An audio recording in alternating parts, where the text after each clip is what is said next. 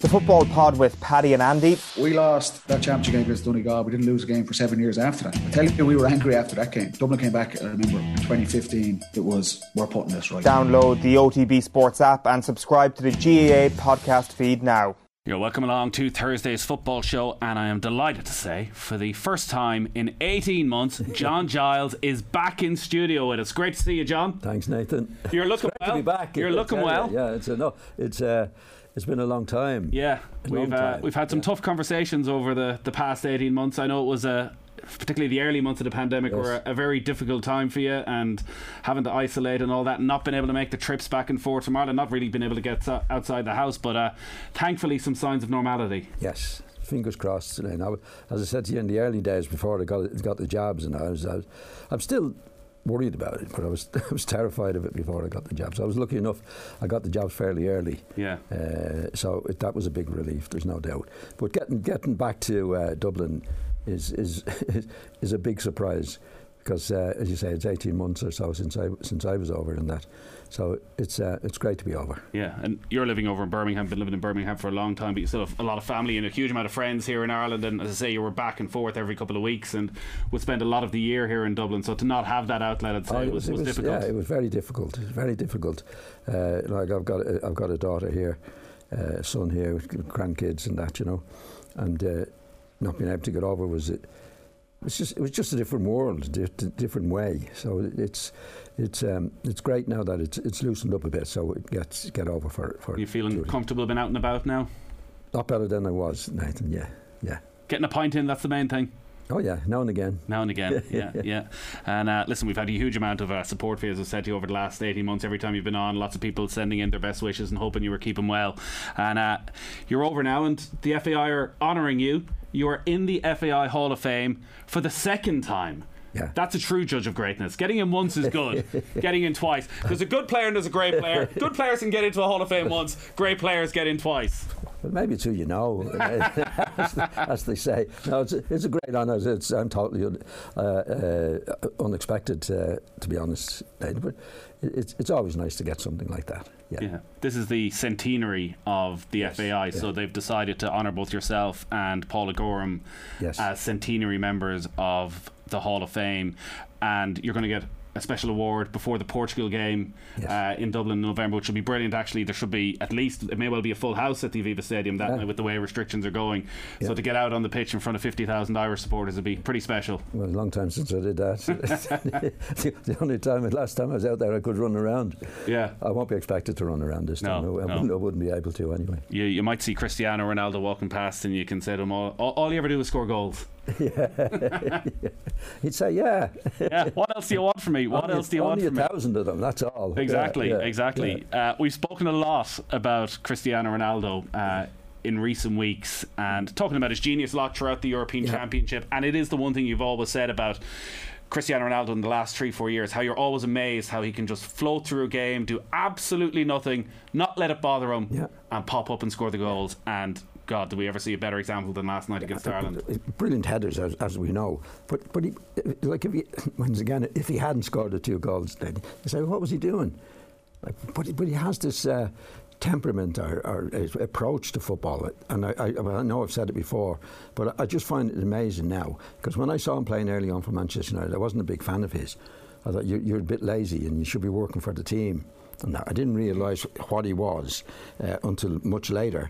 Because the thing was, as you say, in the early days, my press, Ronaldo, all he does is score goals, which he did, but he scored tons, as we know, hundreds of goals in there. But what's amazing about him, and again, I keep repeating it, Nathan, is to have the mental attitude that he has to that. In other words, when he played yesterday, right, he hardly got a kick at the ball. You could say, well, he didn't play well at all, he contributed next to nothing. But then he comes up with the 2 fantastic headers to win the match, and not for the first time, on a regular basis. I can only say, when I played football, and a lot of people that are new, if you didn't get a kick of the ball, or very little ball after 15 minutes, you'd say, God, I better get into this game. I've seen Ronaldo go 20 minutes, not touch the ball, and it doesn't bother him. Yeah. I know I've repeated that and said that, but that's unbelievable. I never came across that attitude before. Because you would often talk of, say, strikers with unshakable belief. Jimmy McGreaves, who always believed he was always going to score. Yeah. But even someone like him needed to be involved in the game, couldn't just wait and have that patience that Ronaldo has. Jimmy would come deeper and try to get into the game, and Jimmy was exceptional in his day because he was a genius of a finisher. But he'd be more in the game than Ronaldo. Because I think Jim thought, well, I better do something. Whereas Ronaldo thinks, I'm not going to do anything, and I don't care. All I'll do is score a couple of great goals. Not all the time, but most of the time he does it. And it's not a laziness either in not tracking back. Because if you look at, there was footage last night after the game of his movement for the second goal, and Portugal sort of kept recycling the ball and didn't throw it into the area straight away from him. And he must have made 10 separate short little bursts to get away before eventually Seamus Coleman switched off for a split second, and out of nowhere Ronaldo appears behind him. And that's in the 96th minute of the game at 36 to still have that energy, drive, desire, and I guess intelligence as well. Well, the reason he has that, Nathan, because he hasn't run around during the match. Yeah. That doesn't bother him, because he saved that energy. Like if he ran around and played getting back and running here and running there and running there, he wouldn't have the energy late on in the game to be able to do it. That's why it doesn't bother him. Like he's saying, I'm going to score goals, and this is the best way to score goals. I'm not going to score goals running back and tackling people and doing it, because he wouldn't have the energy to do it then. So we wait for it. But to have the temperament and the confidence to wait, I've never come across that before, ever. I know you love Messi. Is Ronaldo the best striker you've ever seen? The best goal scorer? Well, he would score goals that Messi doesn't score, particularly in the air. I mean, he's a fantastic header of the ball. And that's another thing I find extraordinary about him, because, like, in the general play, you couldn't say he's a tough guy. He doesn't get involved in tackles all that much. But when the ball's in the air, he's as brave as anybody I've ever seen in football. Yeah, it's amazing the things he has or doesn't have, that he makes a minus in a lot of things. In my take on it, a minus into a plus. If he'd been running around like that, Nathan, like you'd say, well, we're a goal down, or I've got to do this, that. It doesn't bother him, because he has this confidence that if I get chances, I'll do the most important thing in football, that's score goals. And they were the manager was very good too in the lead up to it. They brought on the Portuguese lad, was it Moutinho? Yeah, Moutinho in the middle midfield, right. Yeah. Now, normally in that situation, when it's getting near the end, players panic a bit. I've seen it. They put the big centre half up, centre forward, right? So we've got to attack them, Whereas the best thing to do is to keep your head, keep playing the way you're playing, and he did that in the middle of the field. He didn't panic at all. He's an experienced player, but when he got the ball, there was no whooping it. They never whooped it in the air, did they? Into the box. Yeah, even in that last passage of play, there was a time where it came to Moutinho, middle of the pitch, 30 yards out, and you thought, Ronaldo wants it now, and he played it, sort of drilled it along the ground out to the left hand side, just kept it going, worked it back again. It's a very difficult thing to do in football at any level, but particularly at that level. What would you do if we were winning 2-0? Right? You do what he did, get on the ball and pass there. Now, a lot of players, when they're in that position, 1-0 down with a few minutes to go, woof it up in the middle, and that's easy for defenders. And usually the crowd, that's what they want you to do. Do you know what I mean? If you get on the ball and you play, and you get it in there, get it. I had it myself a few times when I played. Yeah. Get it. But the thing to do is to keep doing it, patient, keep doing the right thing. And that's where Portugal were very good. We were defending desperately at that particular stage, but they weren't hoofing the ball in. I mean, the 2 goals that Ronaldo scored were from good crosses. Yeah, like you say, he had time to get away from Seamus Coleman to get the header in. But if that had been coming from a certain angle where you were get it in there, you would never get that position to head it into the goal. So that's the great thing that was really good about the coach and Portugal, and then to have Ronaldo being able to do what he does with the patience that he has. Most players don't. I've never, well, again, I'll go back, keep on about it. I've never seen a player like Ronaldo, ever. That his attitude, well, all I'll do is score goals. And have the patience, not to get to kick the ball for 10 minutes, not to do anything, but come alive, be the real Ronaldo, when that ball is going to come in the box or in and around the box to get it in. It's fantastic. Yeah, 111 international goals now, a world record for Cristiano Ronaldo. There was a documentary a few years ago where they were looking at his ability as how high he could jump, and they did it from a standing start, and it wasn't impressive at all, so just standing and jumping. But from a running start, but he was always like on the move. An NBA player. That's why he'd the way he could leap. That's why he'd have a good idea. He'd say that they were going to cross it from the right. He'd have a good idea.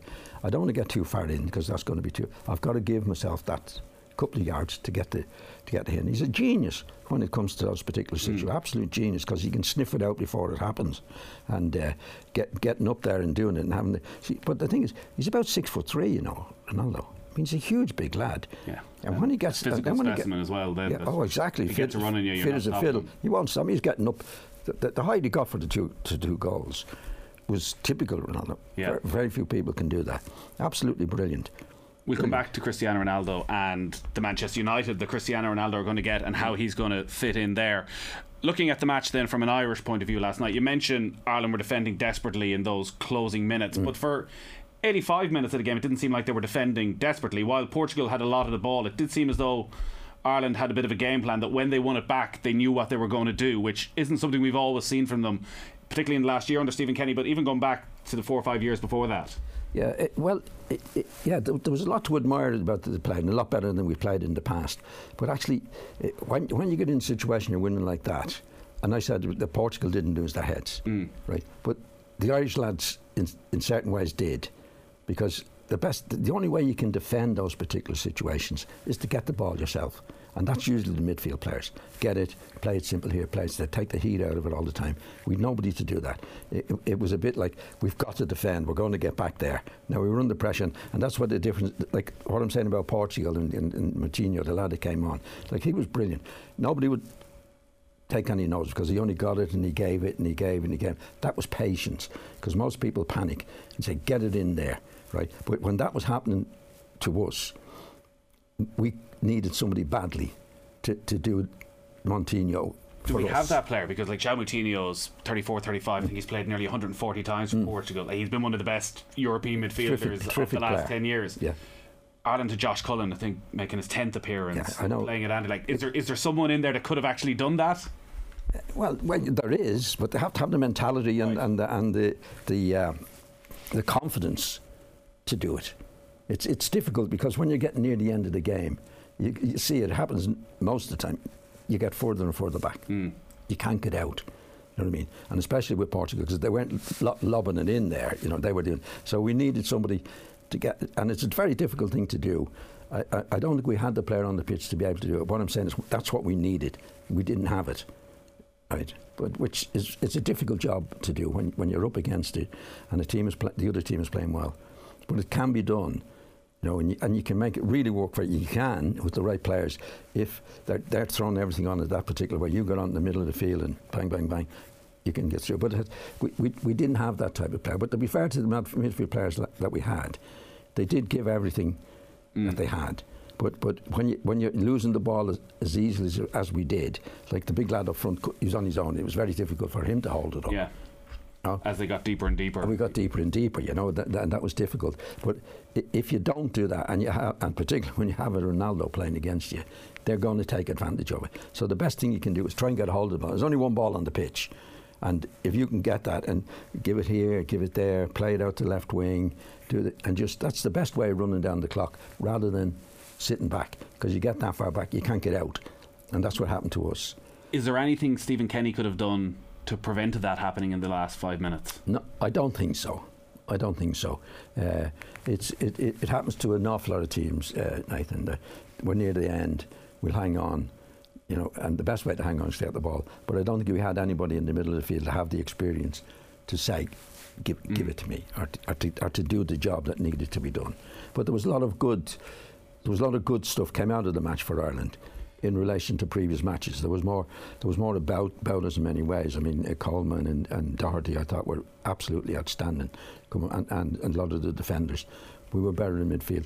We're a bit short up front. Ida, is it Ida? Adam Ida, yeah. He's a young lad.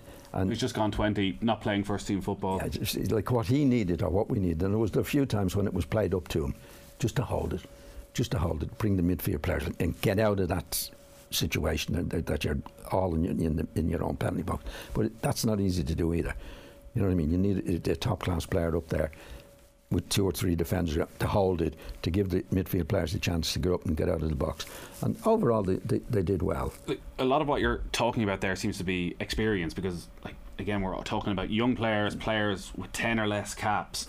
So do you look at that as a performance that gives you confidence for the future, but that if we're here in a year's time, 18 months' time, having the same conversation, we've got a problem? But actually, Adamida in 18 months' time should have matured enough, and we need to have matured enough to actually be able to do that. Well, there was promise there. Yeah. You know, I think there was more promise from the match yesterday than we've seen in previous matches, because we played better and only lost in the last. And hopefully, you know, you learn from that, and players learn from that. Item I held for it, knowing how important, because when it's played up to him, Nathan, sometimes it doesn't look that important. But it's hugely important, because if he can hold it and make space, then the midfield players can get up behind him. But if he's doing it, which he's losing it most of the time, the midfield players don't even have a chance to get out. Now it's coming back at you again. But he learned. I mean, and I think he has. Was he better at that in, say, the first half, the first 60 minutes before Portugal really? Well, we were generally. You know, when it was no score, for example. When it's not. See, it's a funny thing in football. It's all psychological. When you're playing like that, and there's no score, you're not losing anything. Yeah. Right. When you're one in front with a few minutes to go, then the mind goes, now we've something to lose, and you get tied up and you sit back further than you want to. Do you know what I mean? Like if we'd been losing 2-1, for example, or 1-0, you would have seen a lot more attacking, and they would have had the mentality, we better hold on to this. It's also so that's why I mentioned Moutinho. He's an experienced player, right? He was able to handle the situation as it was. He's not going to panic. He's going to keep playing. He's going to keep playing. He's going to keep playing, doing the right things, because the right thing is the right thing, no matter what the score is. But with players, it's psychologically, if you're a goal in front, you're going to sit back because you have something to lose. You know, if a goal down, now you're throwing everything. And that's where you're looking for that one player who can come in and sort of grab the game by the scruff of the neck and say, this is what we're going to do, and just settle everything. Regardless of the score. But it's not. You don't get many of those players around. No, and Ireland certainly don't seem to have them just yet. You did mention Seamus Coleman and Matt Doherty. Doherty probably his best game in an Ireland jersey. Coleman as good as we've seen him as well. And Kenny did seem to come up with a system that played to Ireland's strength. So suddenly Ireland's 2 best players were also the players who were seeing the most of the ball, who were able to be the most influential players from an Irish point of view in the game, which I guess is exactly what you want. You don't want them being peripheral figures, as they often are. Well, Doherty's very good on the ball, but a couple of times early on, he didn't actually play at full-back. You know what I mean? If you go back in time, he played further. Yeah. He was head of the ball a lot. Like he wasn't, like the other day, he was a real full-back and breaking at the right time. And Seamus was as well. I mean, I think when he got into early on, Doherty was more forward. You know, he couldn't get on the ball because he was expected to do that. But it's all experience for him and for the manager. It takes a bit of time to, right, that was the right one, that was right. No, I think the people will get a bit impatient because it usually takes 6 to 7 to 8 matches before you get that. You know, in Stephen's case, it went to 11 or 12 matches. We're 14 matches in and 1 victory. Yeah. So it's never too late anyway, because the team was better the other day. But it does take time when you come into a new squad. And I think I said from the start, it needs about 8 matches. But after the 8 matches, we still weren't doing it. So people get impatient. But I think that people will be more patient now, having shown a bit of promise to improve for the next match. Obviously, we've got to do the same again or do better for the next match. Yeah, and maybe 8 matches is 14 matches because of all the COVID issues they had and the amount of players they were missing when all the games were taking place last year. They just couldn't get into any sort of flow. One other Irish player to talk about, Aaron Connolly, who got himself into position again and again and again, but couldn't take the chances. I'm sort of split in that it's not an automatic thing that players get into the positions that Aaron Connolly does. So he clearly has enough about him that he can read the game well enough that he finds space, but lacks that clinical cutting edge. Yeah. Can he learn that? Yeah. You see, don't forget, he's not playing first team football. No. For a start, he's not in the Brighton team. No. That's a handicap. because obviously week in, week out, that's how you improve as a player, because you get the pace of the game and all the various things. So it's very seldom you get a player who's playing mostly in the reserves that comes in at international level and plays better than he would have done, because you have to play week in and week out, get used to the pace of it and that. I think he shows a lot of promise, and I'd live with him. Right. I'd live with him. You think the rest of the danger he poses means you just take that he's not going to take advantage of all his opportunities? Well, he should get better the more matches he plays, Nathan. The more international matches he plays, he should get better if he's going to be the real deal. Yeah. Right? Like, we'll know after, if he's playing another 5 or 6 matches, and you say, well, he's not getting any better. Sometimes lads get worse.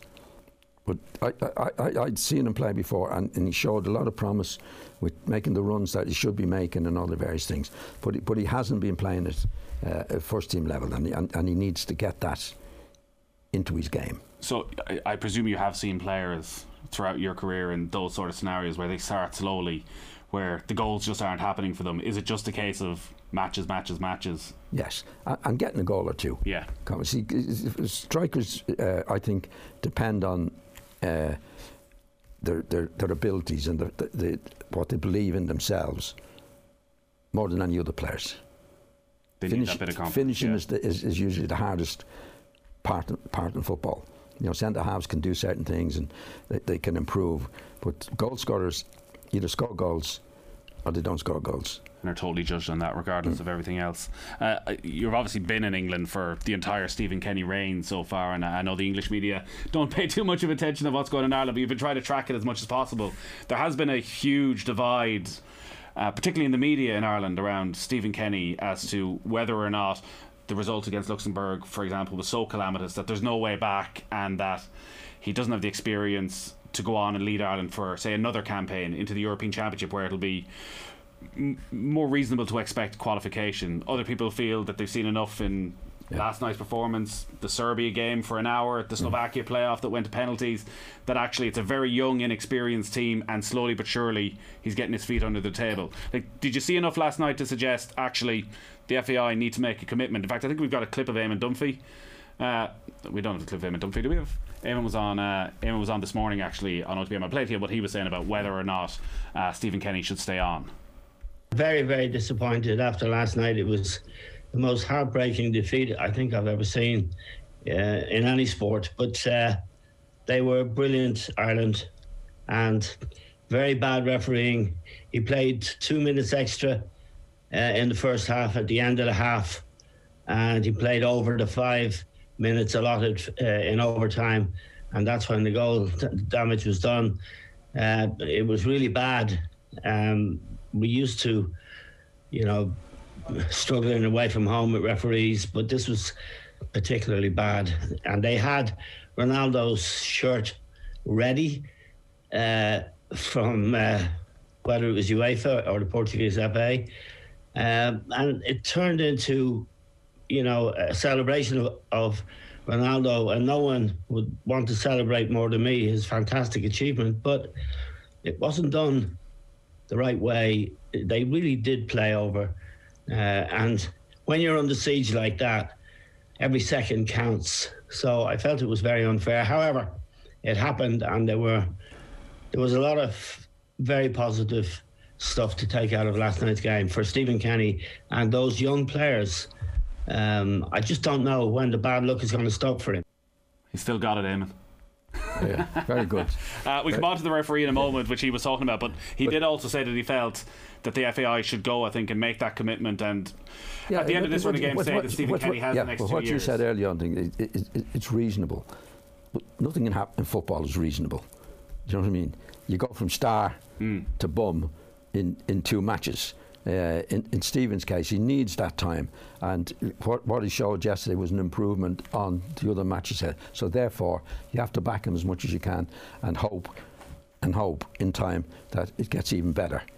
Nobody's sure. We're not sure. There's been loads of managers, Nathan, who start badly and finish up okay. I mean, I had my own experience when I went to West Brom. I didn't start very well at all. Did you doubt yourself when things didn't go well? No, I wouldn't go that far on it because it was new. There was a few players that were better than I thought they were, and there was a few players worse than I expected them to be, having played against him. So it took a bit of time to find out, well, no, he's not good. And then got a couple of players in. I got Mick Martin, Irish lads that I knew. Paddy Mulligan did a really good job, and changed it around. But it took a bit of time to do it. I didn't do it straight away. And I'm only going on my experience. A lot of experienced managers, that's what happens. And the thing that football is such an emotional game, if you call it, that you become a hero and a villain in the space of 4 or 5 weeks. That's what happens. In Stephen's case, it went a bit longer than that. But all we can go on is the last match. There was encouragement from the way the team played. Now, what we hope for is that improves even more and more till he gets to the stage where, yeah, he's broken the thing. There's something really there. And I do remember having a conversation with you this time last year where, again, the results hadn't really started the way Stephen Kenny would have wanted, and you were looking at the 11, and I know you were trying to choose your words carefully in terms of the players, because they've all achieved incredible things to get to play for their country, but that the talent base available was probably less than any Ireland manager has had in the last 50 years. Yeah. So you're going from that base to going up and going to Portugal and actually getting very close to a win. Yeah, you just, like when any manager takes over, you assume this is good, but you don't know till you try it. And I think that's what happened with Stephen as well. I mean, don't forget when he first came in, he left Seamus Coleman out of the team and changed it around and I think that was a mistake. And Seamus is back in the team now. You know what I mean? You make mistakes when you're doing it first time because you don't know till you try something. You know, that's why you need the games. So I thought that was, but it's not. It's no good. You try it again. So, I think in Stephen's case, I wouldn't necessarily say, right, we're going to give him a 3-year contract. Yeah. But I'd let it go another 6, 7, 8 matches, and at that stage, we really will know, and he'll really know exactly where we're going. The referee last night sparked a lot of debate. We have a message in from Tony in Loud. Lads, you're still going on about the off-the-ball incident with Ronaldo and Darragh O'Shea, but either you're not seeing it properly or you don't want to see it. It was a harmless, open-handed slap to the shoulder, and what you should be talking about is the fact that the Irish player attempted to make it look like an assault to the head and get the player sent off, which quite rightly the referee ignored. I'm sure John Giles will have the same view, as he was always an honest man, says Tony in Loud. What did you make of that Ronaldo incident? Well, I think there's a couple of incidents mixed up. I think when Ronaldo did throw a punch, I think he did hit him behind the back of the ear, which was a real punch. But it wasn't good. But the Irish player, who was Darragh O'Shea, actually the ball was there, right, and he kicked it away. Now, there's nothing more than 9 in football. Right, when somebody is doing that, say a free kick, they know it's a free kick or a throw in, and they won't give you the ball, that type of thing. Like, why did he kick the ball away? Well, the reason he kicked the ball away was to get that reaction, which might result in Ronaldo getting sent off. I would doubt that. I don't think it was just to annoy him. Yes. Wind him up a bit. Yes, and Ronaldo shouldn't have done what he did. But should he have been sent off for it? No, I don't think so. I mean, don't forget players. I mean, where did he hit him? Like all players now, they get a brush past them, they're down on the ground. It happens all the time. And Ronaldo did hit him all right, but did he catch him with a full punch? Wasn't Giles and Keegan, was it? No. Well, that was days gone by where I should have gone. There's no doubt about that. But that was a proper punch. I mean, that was a real punch. As you told him, you got him right in the jaw. but like the football is a very emotional game. Like especially for our side, like our side could do certain things and you say, well, it wasn't that, and in the opposition that's the way it is. I thought the referee wasn't good. I thought if he was favoured in any team, it was definitely them. A lot of people have made, I think it's harsh on the referee in that he smiled when he gave the yellow card at the end to Cristiano Ronaldo and said sorry, which listen, sometimes referees just have relationships with players, but Cristiano Ronaldo's maybe the biggest star in world football. Do you think a referee can be overawed by the player almost? Well, I think you go in those situations on the history of the player as well. I mean, Ronaldo has been very, very good. He's very seldom been in a situation where you'd say, what a horrible tackle that was, or he's been on the end of it most of the time. And I think he was wrong and it's always wrong to raise your hand to the player. But you see, when you're watching a football match and you want your team to win, Nathan, you know, we all become sort of one-sided. There's no doubt about that. But I thought if the referee yesterday was favouring anybody, it was definitely the home side. Yeah. It wasn't quite like the referees in the 70s then that you went up against sometimes. No. Where there was a bit more going on. Yeah.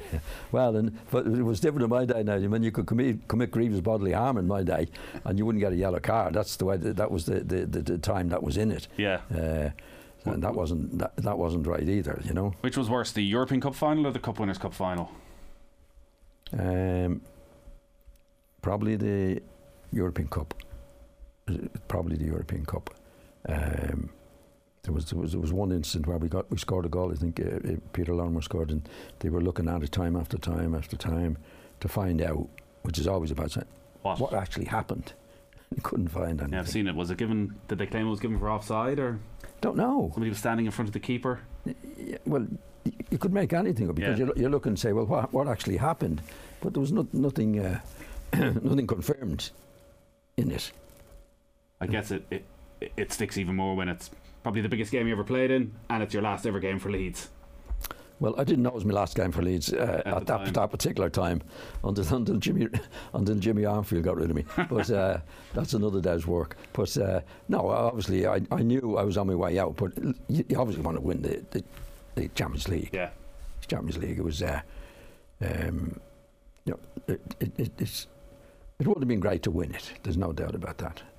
But I still think I would have gone anyway. Did you get down after a defeat like that? Like for 2 or 3 days when you get back home, would you be, don't talk to me, I don't want to talk to anyone? Or were you at that stage? Well, I was in a peculiar stage at that time, right, Nathan, because I knew I had to go. Okay. And it would have been great to as a last match to win it. But I was more concerned about, right, what's going to happen now? But I think when you're professional football, my take on professional football, you have to take the good with the bad, Nathan. You can't get too high, you can't get too low, because it's always the next match. Yeah. And if you get too low, you're not going to be prepared for the next match. You know, you get some bad defeats, really bad defeats. I remember playing with West Brom, going to Ipswich when they had a very good team, beaten 7-0. Right? And we didn't play badly. They played exceptionally well. So there's no good coming in after defeat and say to the lads, now, what the hell were you bloody doing, you useless lot, and all that carry on. Because the next Wednesday or Tuesday, we were playing Aston Villa in a derby match. So the players don't become bad players overnight, and they don't become good players overnight. So you have to take it in a certain way. You're not happy about it. You know what I mean? You're never happy if you're beaten. But you've got to say, well, that's football. You know, you win, don't get too high. You lose, don't get too low. And what you have to do then is, it's a bad defeat. You have to learn from it. Right? Hopefully that won't happen again. We do that, and that. Because we had, as a team, we had a lot of disappointments. We had a lot of runners up in it. But we came back. And in the end, actually, Leeds, with Bill Shankly and Don Revie, won the same amount of trophies. Do you know what I mean? But nobody said Liverpool were runners-up team. Because if you don't get to the final, you can't lose it. You're going to be runners-up. Hey, you're talking to a Mayo man. You don't need to tell me about getting the finals, John. That attitude probably sums up a question I was going to ask about how the team get themselves back up for Azerbaijan on Saturday after the disappointment of the late goals. From Stephen Kenny's point of view, he played with the 3 at the back last night. Ireland should be superior to Azerbaijan at home. Should he now stick with that formation? The wing backs with Coleman and Doherty are actually is it horses for horses and change things around and go a bit more attacking? Well, you know, because you change it round, Aidan, doesn't mean you're going to be more attacking. But you have to go on what's been proven. Like when any manager comes into a new team, you don't know. You pick him and you pick him and you pick him, and that's what you think. But you don't know till you see it. Yeah. Now the team played well the other night, right? So what changes in Stephen's head? Okay, you can say, well, we'll go with the same lads again and do the same thing again. Because really, what you have to do as a manager coming in like Stephen is to get to your best team as soon as you can. As soon as you can. I always said with Stephen, he's going to need at least 6 to 8 matches to be able to do that. Right. So what you do, in my opinion, is you keep the same team and work on a few things that didn't go right. But there's a good base there, I think, because the team actually played well. And it was only, 4 or 5 minutes to go. That it was lost with a special player. Right. So there was a lot of good stuff in it. Now, what he's got to do, keep the good stuff and get rid of a few things that he saw that wasn't so good. That's generally what you try to do. But then the next match, you see, can be different again. Yeah. It tends to be with this Republic of Ireland side as well. I do want to talk about Ronaldo going to Manchester United because a lot has gone on in the Premier League over the last week. We'll take a quick break, but just to let you know, Northern Ireland have beaten Lithuania 4-1 in their World Cup qualifier. They needed that win. And England have beaten Hungary by 4-0 in the last couple of minutes. Raheem Sterling, Harry Kane, Harry Maguire and Declan Rice with the goals for England in Budapest. John Giles live in studio. Get your text in 53106. You're very welcome back. It's Thursday's football show, special show, because John Giles is back live in studio with us tonight. 53106, the text number at Off The Ball if you want to get in touch on Twitter. Cristiano Ronaldo has been dominating the headlines this week, breaking our hearts last night and maybe breaking some Manchester City hearts last Friday, because this night last week you were on, John, talking about Ronaldo going to Manchester City and the impact he would have there. And well, 24 hours a hell of a long time in football. Word got out. It was good timing, yeah. Old news after. Yeah, we deleted it all, so nobody. It's gone forever. It seems Alex Ferguson worked his magic. All the old crew made the calls, and Cristiano Ronaldo decided to go to Manchester United. Like we've just spoken about his absolute genius. Is this a complete no-brainer that Cristiano Ronaldo adds to Manchester United? I think he will add to Manchester United. And funny enough, I think he would have added more to City. Right. Why? I think the way City play and make the chances that they do, they needed an out-and-out striker, exactly what he does. Like what I was talking about earlier on, you don't see him. Next thing you know, he scored 2 goals. And I think he'd be made for Manchester City in doing that. Now, I think he'd do well at United, but they won't be making as many chances, I don't think, as City could with him in the way he played and always played. He'd be there, like, you know, where they're playing it here and you've got De Bruyne and they're playing round and round. He'd be in the right position to score. And that's all they'd expect him to do. You know what I mean? At Manchester United, you might expect him to run around a bit more. You're not doing much, because I don't think City, United have as good a players at the moment as City and the way in which City play. So, but it was much ado about nothing. I mean, you say, well, you know, Ferdinand saying, well, you've got to come back, and Ferguson saying you're going to come back. No, I think in Ferguson's position, look, if you know him and really do what's best for you. You know, in fact, don't forget Ferguson sold him at one stage.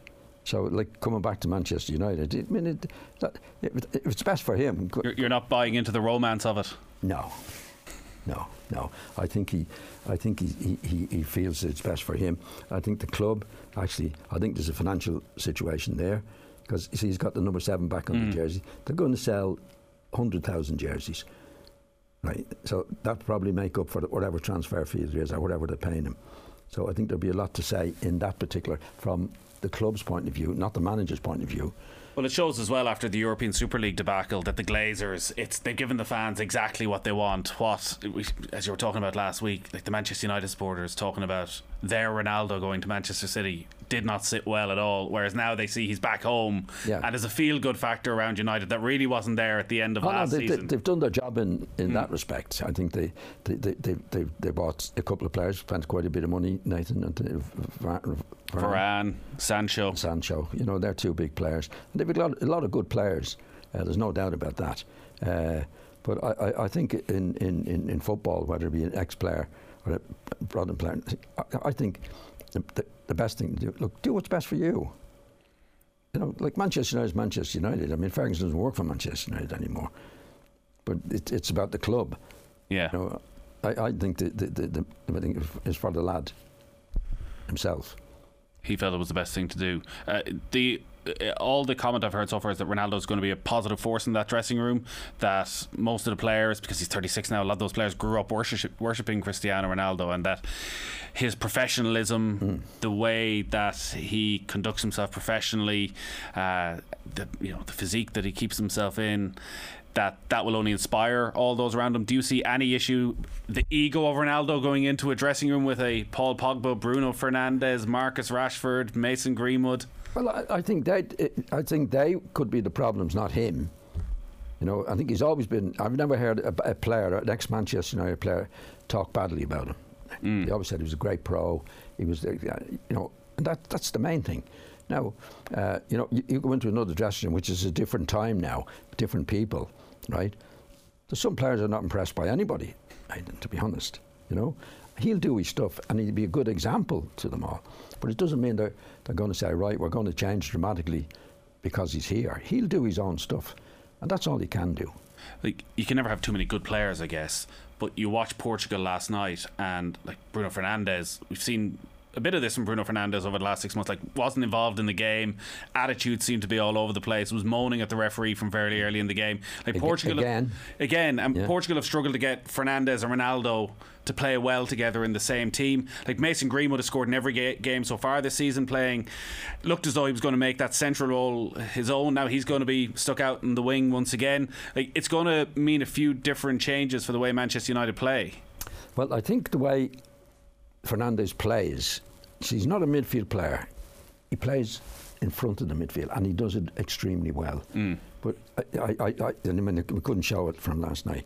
But the way Ronaldo is playing now, he comes a lot deeper than he used to, and then gets in the box. That's what Fernandes does. So they're basically going to be at the same place on the pitch. It's any coincidence that in the Euros, Fernandes didn't get in the team. I think he was left out of the team. Because I think in the way that both of them are playing now, they're not helping each other. They're in each other's way. That's a bit crude. It wouldn't be, but that's where the position where Fernandes plays. He's not a midfield player, Nathan. He's a very, very good player, but he is in front of the midfield. In other words, he just plays just behind the strikers, a fair bit behind the striker, and gets on the ball. He passes the ball well, but he's not a midfield player. But Ronaldo, I saw a thing in the paper actually, and I don't go on stats. As he's got older, he's playing out of the box more, and then getting in. Now, if he does that, he's going to be beside Fernandes. So they're just stepping on each other's toes. So he's taken off again last night, Fernandes. Yeah. Right, and he said he wasn't happy about that, and I don't blame him for that. But that's the way I would read it, that they're not going to complement each other. And Ronaldo now is going to United. We'll have to wait and see. Now, are they going to change? Is he going to play deeper? Is Ronaldo going? I think Ronaldo will do what he wants to do. Varane looked really good last weekend for Manchester United. Sancho maybe didn't make much of an impact so far, but two really strong signings. The only question mark about United again, and still seems to be in the middle of midfield, that they either couldn't get or they couldn't identify that player that they would make a big investment in the middle of midfield. Like, is that such a big problem that you think it might cost them going close for the title? Well, it could do, Nathan. You have to go back to the Pogba situation. What's Pogba going to do? Is he going to be the player that he should be? Because I have my doubts about him, because what's happening at the moment, he's refused to sign a new contract. Yeah. And he knows come Christmas he's a free. He can make his contract with a new club anyway, and then play out the few. Now, if that happens, that's bad news for Manchester United. I think he's playing well now because it's before the deal, and the better he plays now, more clubs are going to be involved with him. He does a deal. I think if he does that at Christmas, he'll stop playing for Manchester because he's going to say, "Well, what am I doing this for? I could get injured here." I'm gone. And you don't think the form is related to an increase in the quality of players alongside him, and that he's a bit more comfortable now in that role at Manchester United? No, I don't at all, Nathan. Obviously, the better the players you're playing with, you're going to be a better player. Yeah. But if you look at Pogba, when he hasn't played well, right, it's not because of the players around him, because he doesn't care. Doesn't care enough, And I've seen him, and he's strolling around here, strolling around there, as if like the game itself for Manchester United is not for him. I'll make the best of it for myself, but it's not for him. That's the way I see Pogba. He's very talented lad, and he does certain things, and he does it, but he's not. I mean, if you talk about a team player, and a team player influences a team, you'd have to talk about Roy Keane. Right, week in, week out, getting on to players, giving his heart and soul for the club, and he wouldn't be as gifted as Pogba, but better influence. I don't see Pogba doing that unless it's about him, unless it's in his favour. I don't see him playing for the team. there's so much going on the past week. We could be here for another hour. One player I wanted to talk to you about, having watched him again last week, and the fact I think he was voted UEFA's midfielder of the season, Jorginho, in that Chelsea side. Yeah. We spent so much time talking about the brilliance of N'Golo Kante. Yes. Jorginho was sort of written off after the first couple of seasons. I often think maybe because he moved, because of him, Kante was moved out of his favourite position. That was once, but then they played together, and he still wasn't doing it. Jorginho. What's changed? Is he doing it Manager. now? The manager, simple as that. Yes. And is he at a level now where you look at him and think, here is a top quality midfielder? Well, we saw that. He showed that in the summer, and when he's played for Chelsea, he's a different player altogether. Like last year, before Tuchel came in, he was okay. He'd pass it here and he'd pass it there and he'd pass. Now there's a bit of life about him. There's a bit of go. He's getting into tackles. I think that's definitely Tuchel saying, "Listen, this is not good enough. You've got to puck up." And he was very good in the Euros, as we know. He was a different player completely to the player that was giving it and easy Ozzy without making an impact at Chelsea. That was my criticism. I mean, definitely wasn't doing it. Now he's getting into tackles. He's doing it. He's putting his life and soul into the game. But that's Tuchel. I think Tuchel is a top class coach. I think he's improved everybody, and he demands it, even if lads are doing their stuff. You know, like he got Conte back into the team. Conte does that. He gives everything in every match. Like that entire midfield now, even Mason Mount as well, who was sort of seen as the teacher's pet, Frank Lampard's boy. Like his performance in the opening weeks of the season again. He's made a big change to it. I think they just signed another. He's looking to sign Saul Niguez from Atletico Madrid. You know, like this fella, I think he knows his stuff, and I think he's a tough nut. You know. I mean, there was a lad there a few months back. He put him on as a sub, and took him off before half time. He was only there for about 15 minutes because he wasn't doing as expected and told to do. And I think that's what he's like. I don't think he's any pally-wally stuff with the players or anything like that. I think he's a tough nut. Won't say can't have any nonsense. They did really well against Liverpool, defending the way they did with down to 10 men. I think he's got them at a stage where they're really going. I think he's made a huge difference to them. Good spirit among them as well, as you can sort of see from that especially Jorginho. I think he would have got him to one side and said, "Listen, what you're doing is not good enough. Now you either get stuck in and get going, or you're on your way out." John, we're pretty much out of time. It's been great to have you back in studio. Congratulations again on the Hall of Fame. I've no doubt it'll be a packed house at the Aviva, hopefully in November. Everyone there. Some to see Cristiano Ronaldo, but all of them, John. I was just going to say, do you think I'd attract them that much? Well, I've heard Ronaldo wants to make sure he times his walk out onto the pitch to the same time as you, so he'll feel the full adulation of the 50,000 people. Yeah, well, all the applause will be for you, but he'll be claiming the credit. He's got to see me about that. John, hopefully you're back in the studio again over the next few weeks. Thanks, great to see you. We'll take a very quick break.